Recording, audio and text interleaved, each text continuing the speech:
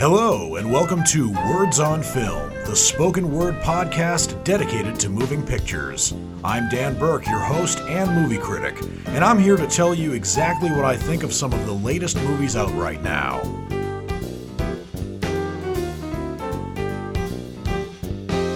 This will be the last show that I will be hosting in 2022 where I review movies. I'm still debating whether or not I should do one final show to serve as kind of a commemoration for the end of the year. I haven't quite decided that. What I have decided, though, is that it will actually be impossible for me to do a show a week from now on December 24th, 2022, because it is Christmas Eve, for one, and number two, I will be away with family celebrating the holiday, and I hope that you celebrate or have a good time celebrating your upcoming holiday with your family and or friends as well. So for this show, I have 4 relatively new films to review for you. 3 of them are brand new. One of them is actually not so much a movie as much as a series, and at first I thought it was a limited series, but it actually turns out this series is going into season 2 next year. But still, I thought it was of high enough cinematic quality that I thought I should review it. But I'm going to get to that towards the end of the film, or the end of the show about films. The first movie I'm going to be reviewing for you is Avatar: The Way of Water, which is, of course, a sequel to the film Avatar that came out in 2009 and was directed by James Cameron. In Avatar: The Way of Water, many of the same cast and crew come back for this film, especially director James Cameron. As a matter of fact, James Cameron has not directed any movie, or at least any feature film, one that's released in theaters, since 2009. And when you see Avatar: The Way of Water, regardless of how you see it on the big screen, whether you choose 3D or not, IMAX or not, you can see the amount of detail it took to create this film. So the special effects are undoubtedly amazing. But are they worth it? Well, I'm about to tell you. So in Avatar: The Way of Water, we are reintroduced to many of the characters to whom we were introduced in the original one, especially Jake Sully, who's played in this movie by Sam Worthington. Unlike the original Avatar, we see Jake Sully as one of the Na'vi creatures, not as a human being, because he was able to permanently get into his avatar.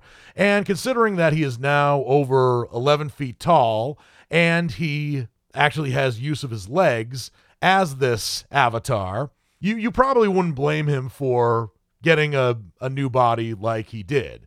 But he is living on the planet of Pandora, along with his wife, in addition to his sons, Neteyam and Loak, and his daughter, Tuk, in addition to his adopted daughter, Kiri, who was actually born from Grace Augustine's inert Na'vi avatar. Grace Augustine was played in the original movie and is reprised in this movie in a little bit more like a cameo by Sigourney Weaver.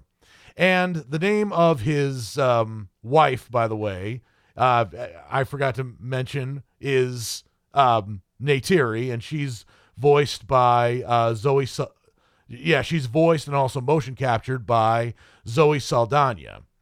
And also in this film, Stephen Lang returns as Colonel Miles Quaritch, who is a human and becomes actually one of the Na'vi after being killed by Neytiri in the events of the first film. He's actually been resurrected by the RDA as a recombinant, which is described as, and I quote, avatars embedded with the memories of humans. And Colonel Miles Quaritch, as an avatar Na'vi, has one primary mission, and that is to find Jake Sully and kill him. Somehow he has the support of the armed services of the planet Earth, presumably of the United States, to do that. But that's probably one of the weakest parts of this film. Both the character of Stephen Lang and also his mission, in addition to the number of scientists and people in the armed services who are willing to support him on this mission.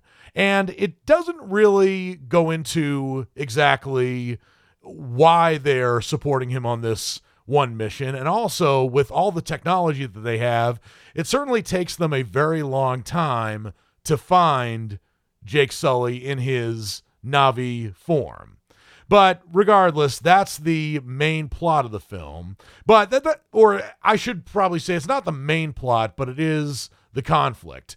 The main plot is that Jake Sully and Neytiri and their family are trying to evade this operating base, which is named Bridgehead City, and they find themselves actually joining another tribe of Na'vi who are adept at swimming and being underwater, more so than their Na'vi tribe. And there are a lot of spectacular effects with this Na'vi tribe and also the undersea creatures that occupy this part of Pandora. And it's especially amazing to see this film in 3D on IMAX, which I did earlier this week, and I don't regret it one bit. I don't know if when this film is inevitably released on Blu-ray and 4K, if it's going to have the same kind of effects as it does seeing it on the big screen, but this film, along with Top Gun Maverick, is definitely worth seeing on the big screen for the dazzlement of it all. I just didn't really buy the conflict with the soldier or the colonel, Miles Quaritch, and his mission. And I also didn't see how he's on this vindictive mission and everyone else just kind of goes along with him on this mission. I just didn't really think that would happen in real life regardless of the technology that happens. And also, at the end of Avatar, all the Earthlings are driven off the planet, and it's very vaguely explained how they got back on and set up base. So again, the main weaknesses in this movie are with the conflicts that occur within the human beings versus the Na'vi. And also, with the addition of the children that Jake Sully has with Neytiri and their mutations and their struggles to fit in with the other Na'vi, I liked that. However, I couldn't quite tell the differences between the children, regardless of whether they were male or female, just by looking at them. And I also got confused the most with Jake Sully and Neytiri's daughter Took, along with their adopted daughter Kiri. I couldn't tell the differences between the two of them, and I felt like I really needed to. And also, I mean, with so much going on, I couldn't even tell if they had distinctive physical characteristics. I could usually tell the difference between the two of them when they got talking, and that goes with the sons, Neteyam and Lo'ak, as well. But when they were just kind of standing around listening to their father or engaging in other activities with these other Na'vi aliens, I couldn't really tell the difference between the two of them. I will commend Avatar: The Way of Water for having really great special effects, in addition to a plot that is an advancement over the original Avatar. One of my chief complaints about the original Avatar was it borrowed, I think, a little too liberally thematically from movies like Dances with Wolves and Fern Gully: The Last Rainforest, amongst other films about man versus nature, or rather nature versus man, because nature is the protagonist in this case. But Avatar: The Way of Water, I think, was an improvement over the lack of originality in the original Avatar. My problems with the movie, though, were with the chief antagonist and also the way that the conflict with the antagonist resolved itself. It seemed like it resolved itself in a way that would make room for a sequel, but maybe not necessarily a sequel that people would want to see. But Avatar: The Way of Water impressed me in a way that I didn't expect it to impress me, especially 13 years after the original, which is why I give Avatar: The Way of Water my rating of a high checkout, because I didn't think it was especially well acted. I thought the conflict was very contrived. It didn't even need the advancement of the human beings back onto the planet for it to be an interesting film. But I feel like Hollywood kind of inserted its influence and its manipulation into the story. At least I would think it like that. Either that or James Cameron just doesn't quite have that grasp on the story that he probably intended to have when he made this film. But Avatar: The Way of Water is definitely worth seeing on the big screen, but its story was lacking, and some of its characters could have been a lot more well-developed, especially the children of Jake Sully and Neytiri.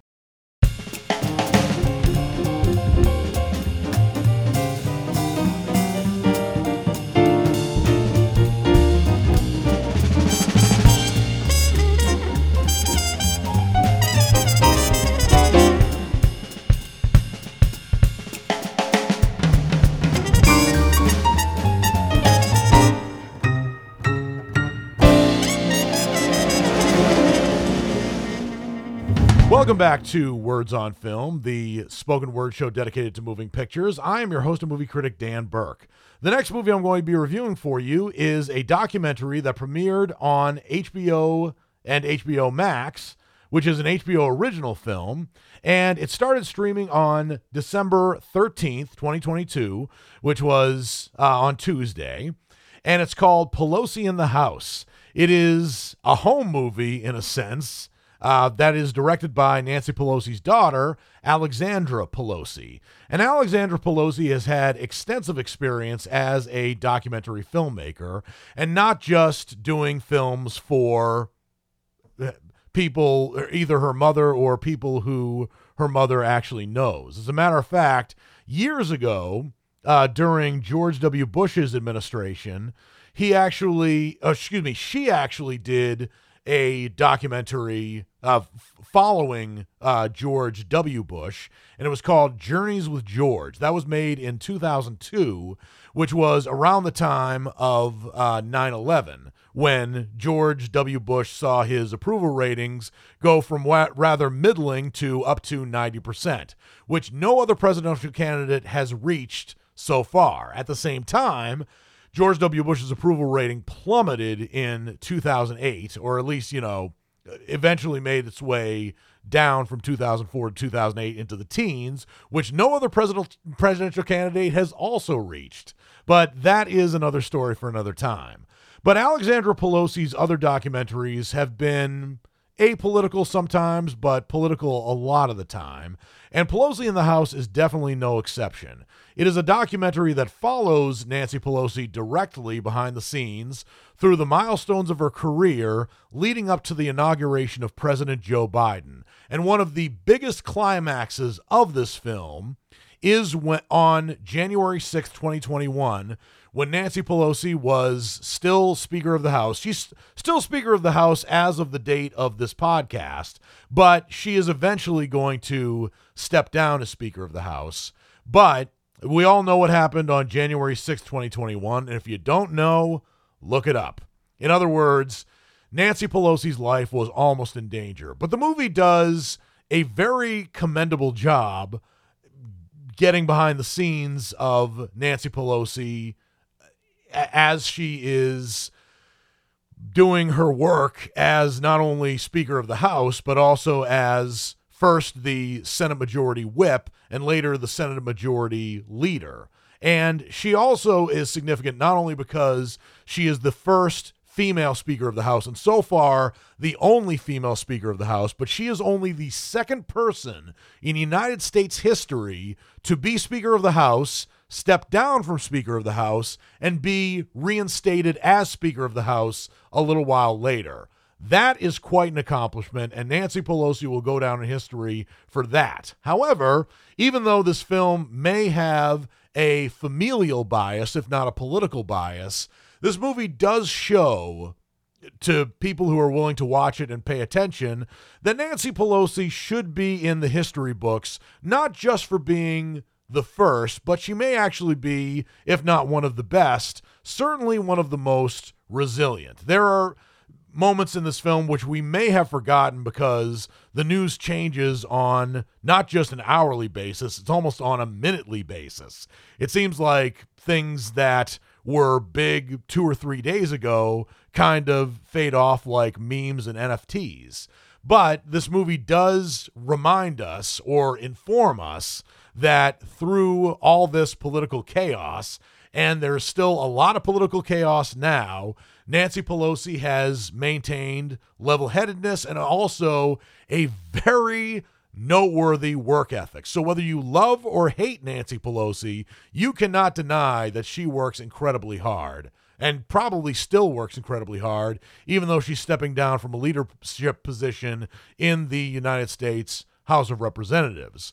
The movie could have drawn an exact juxtaposition, especially between the years of 2017 and 2021, between the kinds of phone calls that Nancy Pelosi made as Senate Majority Leader and then later Speaker of the House, and also the phone calls that former President Donald J. Trump made when he was in office. In other words, Nancy Pelosi, when she was on the phone, she would negotiate, hang up, call somebody else, and talk even more.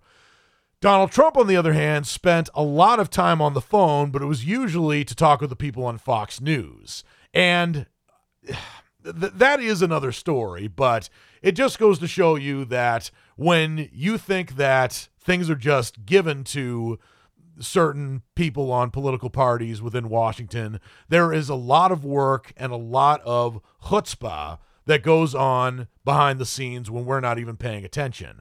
So it is very hard for me to rate this film and putting my political bias aside.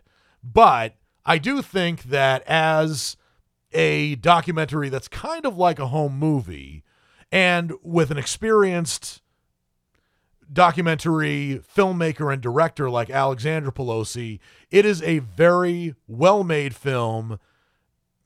And it's very hard for me to rate this kind of film on the other side of the aisle if I believed in conservatism. But I really have to say that after watching this film, I admired Nancy Pelosi a lot more. And I do think regardless of your political affiliation, you will too if you watch this film with an open mind. You may not necessarily agree with Nancy Pelosi's political views, but I don't think you can deny her work ethic and her chutzpah in terms of doing her job. And that's probably why she has outlasted many of her contemporaries. And so for that reason, and for the amount of organization that Alexandra Pelosi put into this film, it's not just the amount of access she could get, it's also the fact that she could edit this footage, which was shot over a period of at least 20 years, maybe even more than that, and put it together and actually make a film that tells a story. That's the reason why I give Pelosi in the House my rating of a knockout. But I do also think that it's films like these, and not the barrage of news footage, regardless of whether it's from CNN, Fox News, or MSNBC, which is really going to put Nancy Pelosi in the same kind of position as other American women over the centuries, from Deborah Sampson Gannett to Harriet Tubman to Susan B. Anthony to Gloria Steinem to Sandra Day O'Connor to Ruth Bader Ginsburg, and maybe a lot of other names which I left out. But Pelosi, as this movie, Pelosi in the House, demonstrates, deserves that spot in history. And regardless of your political affiliation, if you choose to watch this film, you'll probably agree with me.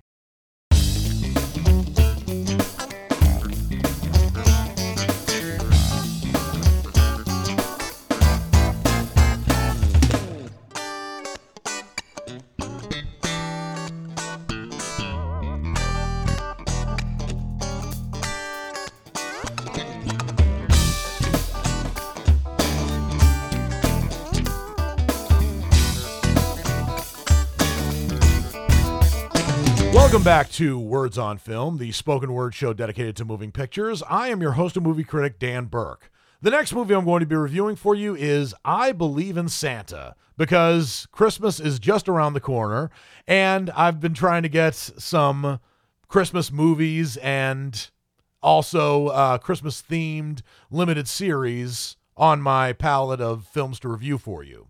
So I Believe in Santa is available for streaming now on Netflix and has been since Wednesday, December 14th, 2022.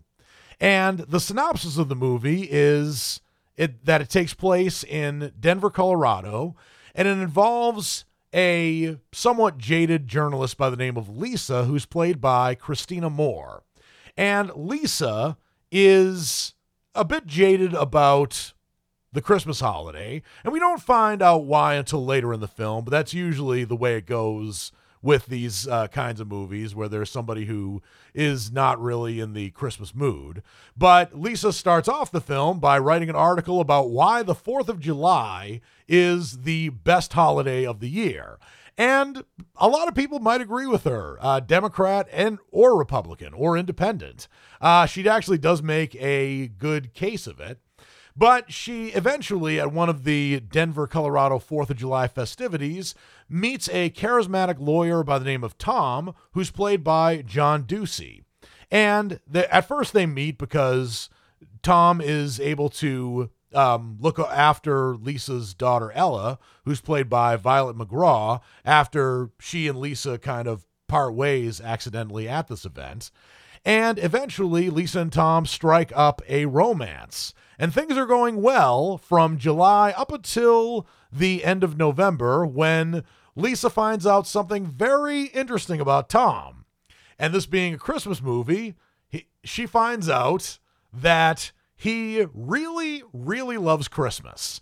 He goes all out with his decorations in his apartment, and this weirds out Lisa in a way that I don't exactly know it would weird out any other person, including some women who are Jewish or Muslim.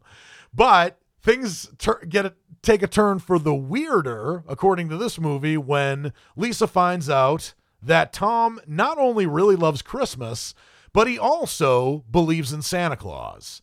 Now, Tom is a working lawyer in Denver, Colorado. He does very well for himself, but he still legitimately believes in Santa Claus. To me, that is a breath of fresh air. To Lisa, it's a bit of a nightmare. And I think that one of the weaknesses of this movie are when Lisa actually reacts to Tom believing in Santa Claus. Basically what she does is, after hearing Tom's argument about why Santa Claus actually exists, she gets into an Uber with her black best friend Sharon, who's played by Latifah Holder, who is excellent in this film, by the way, and she screams as if she's found child pornography in his apartment. And I just thought that scream was a little exaggerated. Well, not a little, a lot exaggerated, and also was a little too much forced comedy for me. But what I really liked about the special was, first of all, it's a big step up from the other romantic Christmas comedies that I've seen on the Hallmark Channel and also on Netflix, especially the one that came out earlier this year with Lindsay Lohan. I thought that one was very predictable. I thought Lindsay Lohan was fine in it, but the story was very predictable. Whereas I Believe in Santa actually sidestepped its predictability. First of all, I love seeing a person who is a serious working professional, A, have Christmas spirit, and also B, believe in Santa Claus, but also C, actually make a valid point for how Santa Claus could actually exist, and using more legitimate reasoning behind that besides the reason or excuse, depending on your point of view, that it's Christmas magic that makes Santa fly all the way around the world in one night and deliver presents to all the Christmas celebrating children in the world. And it also is worthy to note that John Ducey, who plays Tom, also wrote the screenplay and the story for this movie. And I saw this movie, I Believe in Santa, and not only was it very enjoyable, but it was also a surprisingly smart film. And I would not have expected the co-star of this film to write such interesting dialogue for his character, but he does just that. And I'm not sure what kind of interference Netflix might have had on it, but whatever interference or lack thereof Netflix put into this film was enough, because what results is not only a very charming movie, but also a very smart movie. And I also should note that John Ducey, who's not an A-lister by any stretch of the imagination, is a very smart guy. He did, after all, go to Harvard as an undergraduate, and he majored not in acting, but he majored in electrical engineering and computer science while fulfilling all the pre-med requirements at Harvard. Yeah, you got to be really smart to get into Harvard, let alone fulfill all the pre-med requirements there. But he decided to be an actor instead. And he's not at the level of George Clooney, but as this movie demonstrates his screenwriting skills, not to mention his acting skills, are surprisingly strong. And for him to make a Christmas movie that might fall into sort of the same crowd of Christmas movies as other films you might find on Hallmark or Netflix or even Lifetime these days, or other channels that are trying to catch up to Netflix and Hallmark, he really made one that stood out amongst all the rest, and I commend him for that. And it's also interesting to note that John Ducey is married to Christina Moore in real life. And it may be the reason why their chemistry works so well in this film. And even though I did have some problems with the character of Lisa, as well as her being a little bit more weirded out by Tom's obsession with Christmas more than she needed to be, and especially since there are a lot of weirdos out there that populate the news. There are people in QAnon and conspiracy theorists, and there are a lot worse people out there who could do worse things than be obsessed with Christmas. I was still very charmed by this movie, and this is not something that I say about a lot of Christmas films that are made for TV, and that includes films that are released on Netflix. I would see I Believe in Santa again. And I highly recommend you see I Believe in Santa 2, which is, of course, why I'm giving the movie I Believe in Santa my rating of a knockout. It is a very charming Christmas film. It's also a very intelligent and well thought out film. And it's also very sweet. And I do not say that about a lot of Christmas movies, especially since Hallmark has, and Netflix is honing in on Hallmark's Christmas movie niche as well. But Hallmark has a formula that has obviously made them millions, if not billions of dollars in just Christmas movies alone. And it's making a lot of money for them. It's working for them, but it also is very formulaic. I Believe in Santa sidesteps a lot of the Christmas movie and Christmas romantic comedy formula very refreshingly. And John Ducey has been acting and writing in films for quite some time. He definitely has a talent. He may not be an A-lister, neither would Christina Moore, but I'm hoping for better things for both of them, because I Believe in Santa is one of the most refreshingly fantastic new Christmas films this holiday season.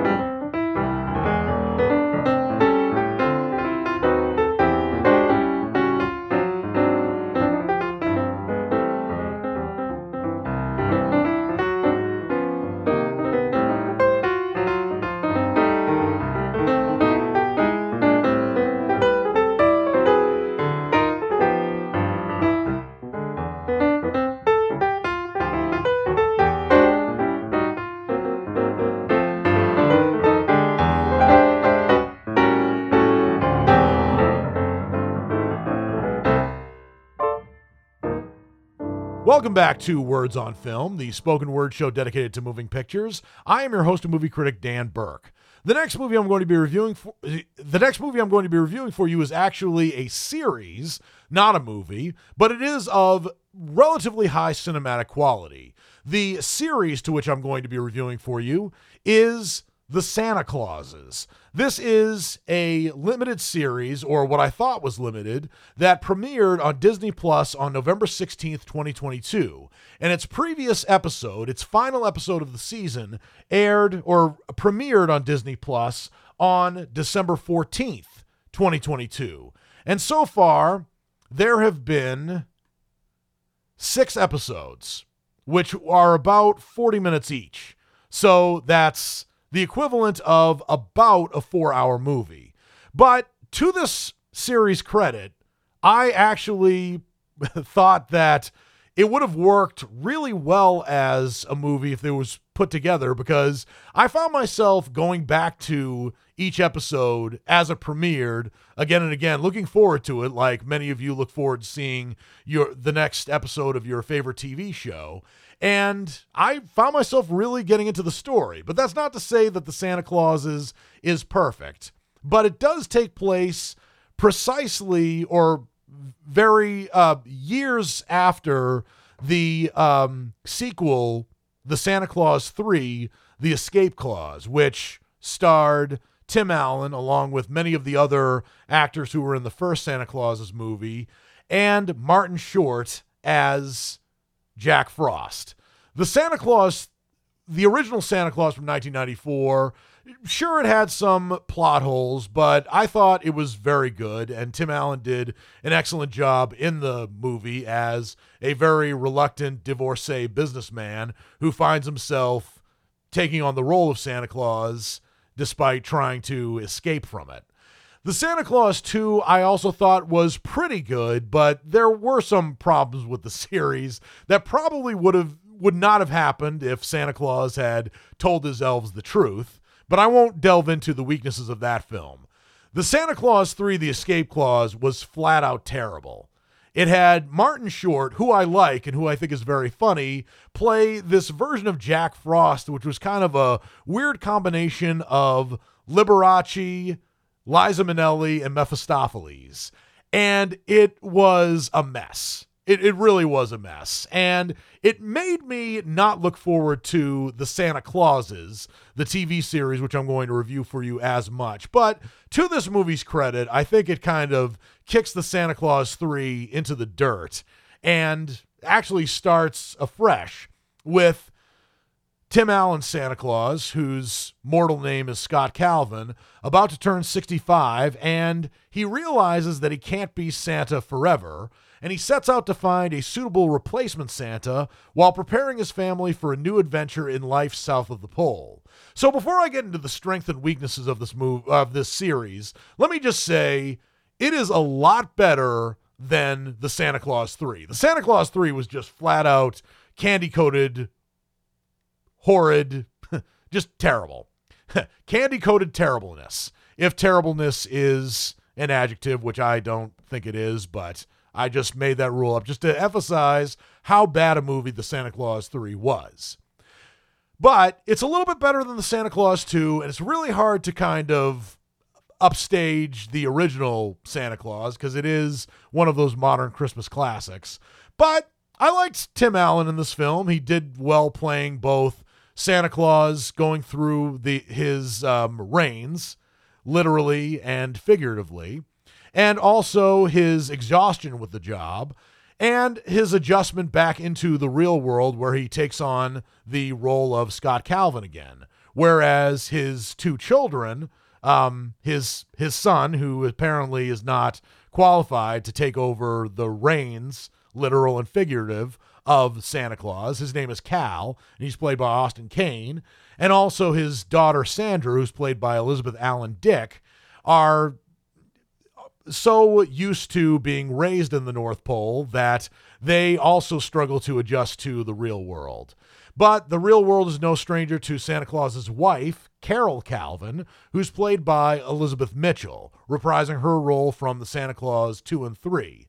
And what this movie or series, I keep on saying movie, but I really mean series, could have done was it could have actually established there being a competition between various people who could take on the Santa Claus role. What I would have liked to have seen was somewhat of a parody of reality competition shows like The Bachelor, for example. I'm not saying that it had to be like a reality series shot the same way on crystal clear digital video. It could have still maintained that movie, that cinematic quality.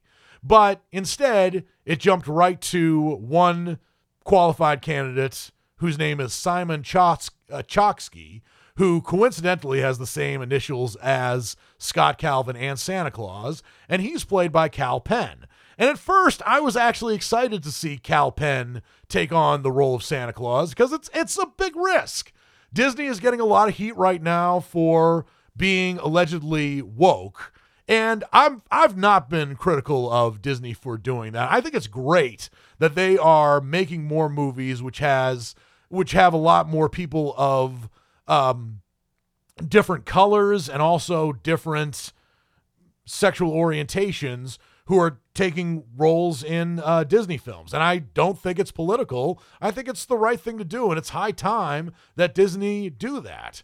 But my problem was when they sort of developed Kal Penn into an antagonist. And that's when it felt a little strange for me, because Kal Penn, when he takes on, or rather Simon Chokski, when he takes on the role of Santa Claus, makes it less like Tim Allen's Santa Claus, or any Santa Claus for that reason, and more like Elon Musk, whereas he's set up as an antagonist.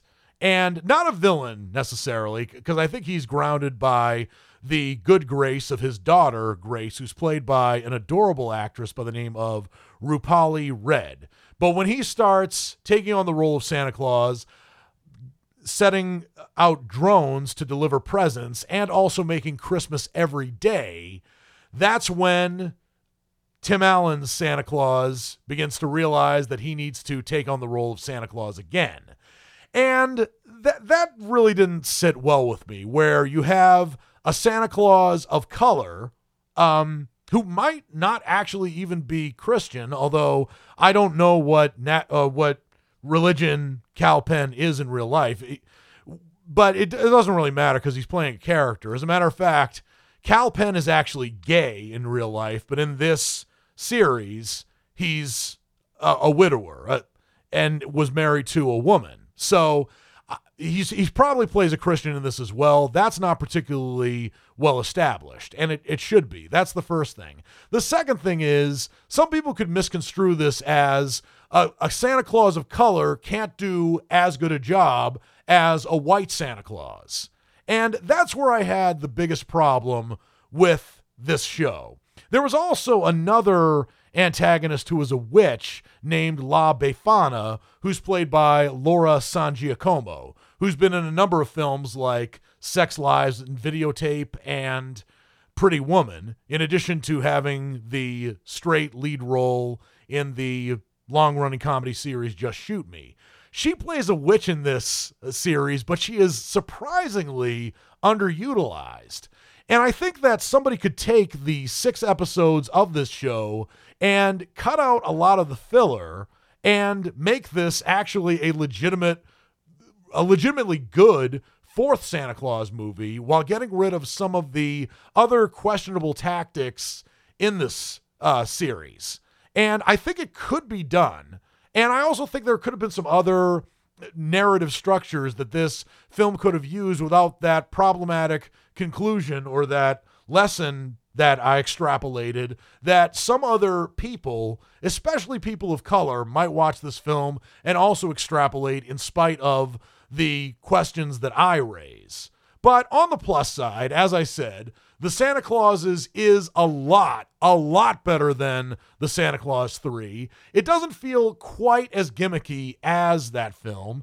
It also establishes a certain multiverse, which they utilized a lot better than Doctor Strange did in Doctor Strange and the Multiverse of Madness. Tim Allen calls it the Yuleverse, And a lot of the other characters, particularly his wife and kids, kind of roll their eyes at that name. But I think, A, that's a cool name, and B, it is especially cool what they do with that so-called Yuleverse.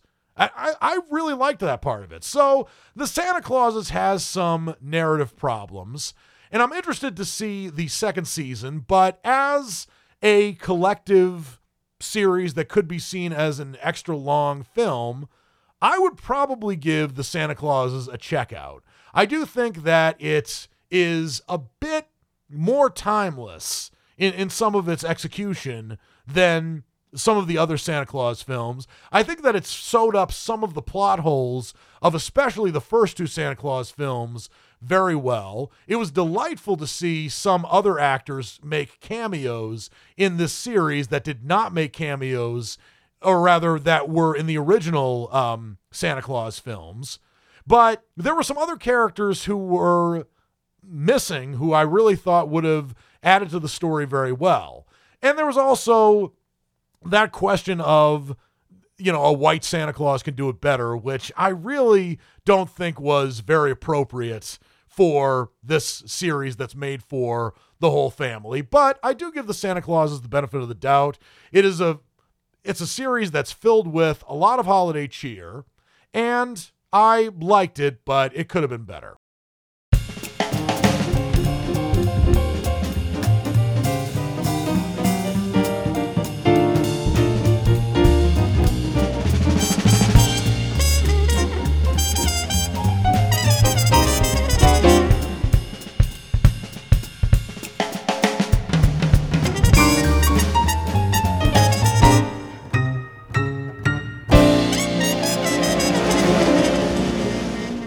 Welcome back to Words on Film, the spoken word show dedicated to moving pictures. I am your host and movie critic, Dan Burke. And now that I've reviewed all the movies that I have to review for you for this show, it's now time for me to get into my final segment, which is what's coming up next. This is a spoken word preview of movies that are subject to being released in theaters, and if I have time, on streaming for the week of December 19th through December 23rd, 2022.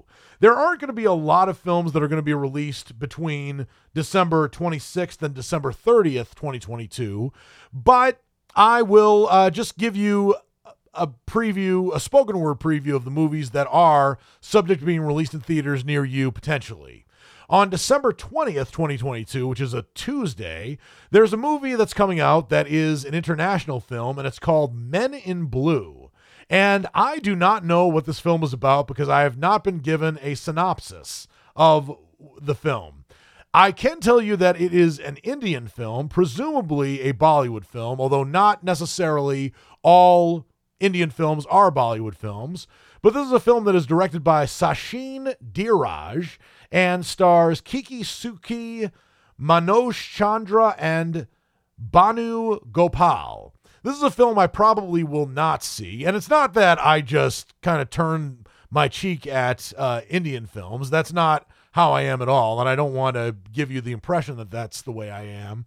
But there are a lot of Indian films that come out, and I only have so much time to see certain films. Rest assured, in the weeks that I will be off, I will be catching up on a lot of films, including some that are Oscar contenders. But I don't think this is going to be one of the movies that I'll see, mainly because if I can't find a plot synopsis of it, it's probably not going to be released in a theater near me. But if you want to see it for yourself, the movie is called Men in Blue, and look out for it at your local theaters, but don't be surprised if you don't see it. However, on December 21st, 2022, which is a Wednesday, you will probably see at least one of these two films that are subject to being released in theaters. This is one you probably will see. The movie is called Puss in Boots: The Last Wish. This is both a spin-off to the Shrek series and also a sequel to the Puss in Boots movie that came out in 2011. This one came out 11 and a half years after the original Puss in Boots film. So I don't really know if a lot of people are nostalgic for the Puss in Boots film. I'm a big Shrek fan, and I loved the original Shrek, but I thought that the Puss in Boots spinoff was largely forgettable. I would have liked to have seen a Latin American adaptation of the Puss in Boots story. Instead, they kind of made something up on its own, which was a largely forgettable story. And I had no problem with the diverse cast in the Puss in Boots voice acting roster, like Antonio Banderas, Salma Hayek, Zach Galifianakis, and all the rest. But the story just didn't really stay with me. So for that reason, I am kind of surprised that Puss in Boots got a sequel 11 and a half years later, but it must have done something right because here it is. But anyway, here's the synopsis of the film Puss in Boots: The Last Wish. In the movie, Puss in Boots discovers that his passion for adventure has taken its toll. He has burned through 8 of his 9 lives, and Puss sets out on an epic journey to find the mythical last wish and restore his 9 lives. So this is Puss in Boots in a late life crisis, not a midlife crisis, because when you've used 8 of your 9 lives, that's not a midlife. But anyway, Antonio Banderas is coming back as Puss in Boots. Salma Hayek is coming back as his confidant and love interest, Kitty Softpaws. And I think they could have made a better name for her. But amongst the other characters in this film who actually are new to the series include Harvey Guillen, who plays Perro, who is, I presume, a dog, because perro is the Spanish word for dog. You have Florence Pugh, who's playing Goldilocks, presumably using her native British accent.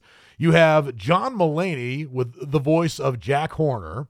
You also have Ray Winstone, Olivia Colman, and Samson Kayo as Papa Bear, Mama Bear, and Baby Bear, respectively. And you have some other actors in this film as well, but none that I recognize. But yeah, this has a very impressive roster of voiceover talent, some of whom haven't voiced characters before. But Puss in Boots: The Last Wish, despite my reservations about the first Puss in Boots movie, which, by the way, I've seen twice, and I still can't quite remember the story of that Puss in Boots movie. But regardless, Puss in Boots: The Last Wish is a movie that I will see, and I will let you know what I think on next week's show. Another movie that is subject to being released in theaters on December 21st, 2022, is a movie that's called Bigfoot: The Monster Within.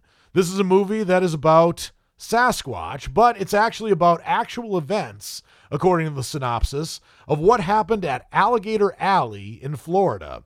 3 friends went out to get evidence that Bigfoot is real and experienced the most dramatic, horrific events any human on Earth could go through. A struggle to stay alive from a creature, or man, that only passion and drive was to kill as a survival extinct. Let me read that again. A struggle to stay alive from a creature or man that only passion and drive was to kill as a survival extinct in the dark swamp. Okay, some crackpot wrote that synopsis because that last sentence was very clunky. But the main synopsis, which I can describe better, is 3 friends set out to try to find Bigfoot, and they get more than they imagined. So there are only 3 people in this film: Giovanni Molina, Chance Molina, and Victor Hernandez. And Giovanni Molina wrote and directed this film. I'm kind of hoping that this film isn't a found footage movie, because if it is going to be unfavorably compared to the Blair Witch Project. But this is undoubtedly an Italian film, and it looks kind of like a fun horror film. I might see if it's out in theaters near me, but somehow I doubt that it will be. And on December 23rd, 2022, there are 3 huge movies that are going to be coming out in theaters, and 2 of them, at least 2 of them, look to be Oscar contenders. The first one is Babylon. This is the newest film that is directed by Damien Chazelle, who brought us movies like Whiplash and La La Land, amongst other movies.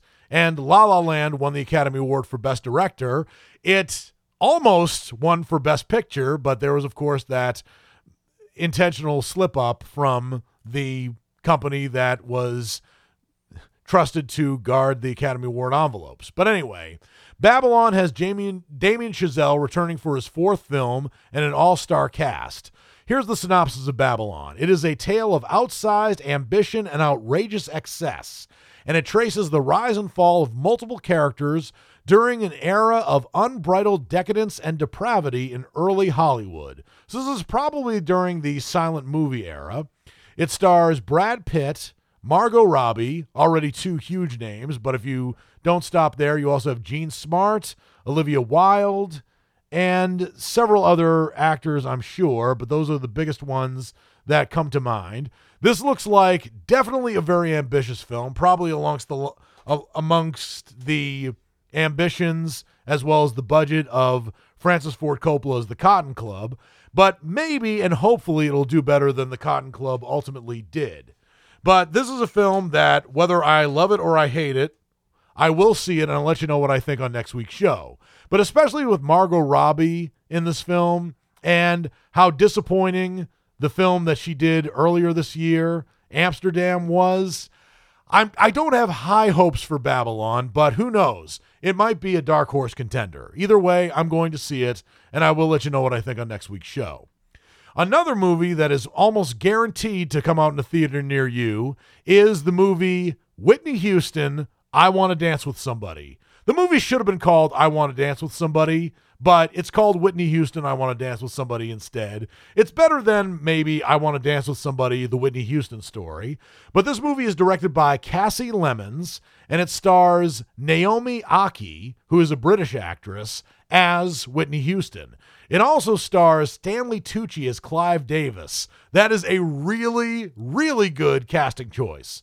Also acting in this film is Nafessa Williams, Clark Peters, Tamara Tooney, and Ashton Sanders, amongst other actors. But Stanley Tucci and Naomi Aki are the probably most well-known actors in this film. I'm very excited to see this film. There's already been a biopic of Whitney Houston that aired on Lifetime, and it got relatively good reviews. And the movies by Lifetime, since they've moved on from the Christmas romantic comedies, have actually been pretty good. Sometimes when a Lifetime movie fails, you can forgive it given where it's from, but some of them have actually been surprisingly good. But when this movie about Whitney Houston's life is on the big screen, this movie means business. I'm not saying it's going to be great, but it is a movie that I will see, I will take it into consideration, and I will review it for you on a future show. And the last film of note to be coming out on December 23rd, 2022 is a movie that's called Corsage. This is a film that actually looks like it could be an Oscar contender, but it is a fictional account of 1 year in the life of Empress Elizabeth of Austria. On Christmas Eve, 1877, Elizabeth, once idolized for her beauty, turns 40 and is officially deemed an old woman. Man, can I relate to that. I turned 40 and everybody assumed I'm an old woman. I'm just kidding, but I am 40, but you know what I mean. But anyway, she starts trying to maintain her public image. So the movie is written by and directed by Marie Kreutzer and stars Vicky Krieps as the Empress Elizabeth. It also stars Colin Morgan, Ivana Urban, and Tomas Lengyal. And that's about the extent of relatively familiar actors that I can see, but this is a movie that looks to be a bit subversive, especially considering when and where it takes place. But if it's coming out in the theater near me, I will see it and I will review it for you on a future show. Well, that's all the time I have for this episode of Words on Film. I always love talking about movies, and I hope you liked what you heard. If you did, please subscribe and rate the show and leave comments if you can. I would love to get your feedback, even if it's more criticism than praise. This has been Words on Film. I'm Dan Burke, and until my next episode, I'll see you at the movies.